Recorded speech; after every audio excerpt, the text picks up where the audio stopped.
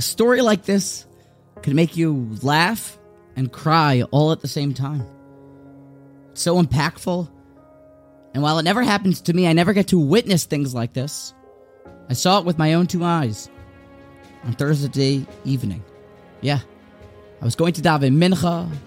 I walked into the Sans Klausenberg Stiebel, a holy Makam Torah, and tefillah. Probably about 40 gentlemen waiting to pray.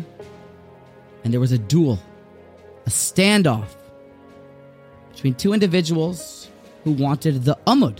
They wanted to be the chazan, lead the tefillos. And it came clear to everyone's attention that one of them, his reason was he had yahrzeit. While the other one, it was apparent. While he was innocent and sweet, he was mentally delayed.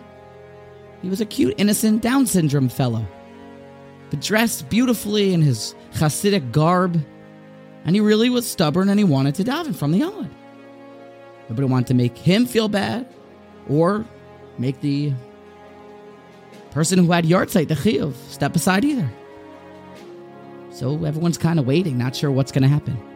And then I saw it. It made me kind of restore my belief in humanity and definitely at least the Jewish people. This fellow who had yahrzeit told this Down syndrome fellow, you know what? Fine. You daven. Of course you have to daven. He walked to the back of shul.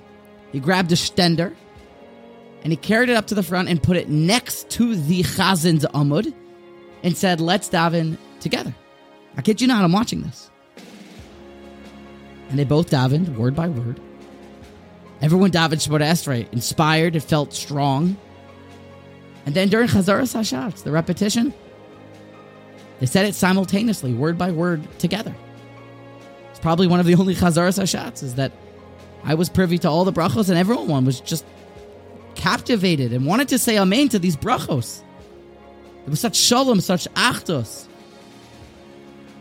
And afterwards, everyone said a great big shkoyach.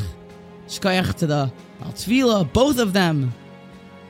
And the Down syndrome fellow was so excited about his davening, he turned around and gave a clap. He said everyone who has COVID should have a refuah shalema, and there should be peace in Israel, and everyone should make sure to give meiser money. He gave a beautiful drasha.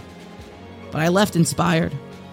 And I left feeling that as B'nai Avraham, we really are following in this path, and we know what it means to be a Baal Chesed, and we see the wisdom that people need and have, and how to do proper kindness, just like their great-grandfather Avraham Avinu.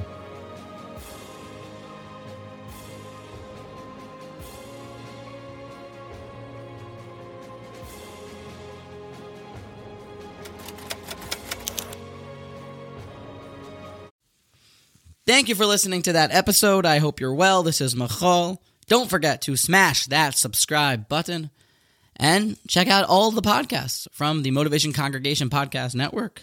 Please reach out on WhatsApp. Let's talk. Let's fight about these varts. Let's grow and steig together. And if you would be so kind as to like and even write a review for the podcast, that also helps grow the platform and reach more people.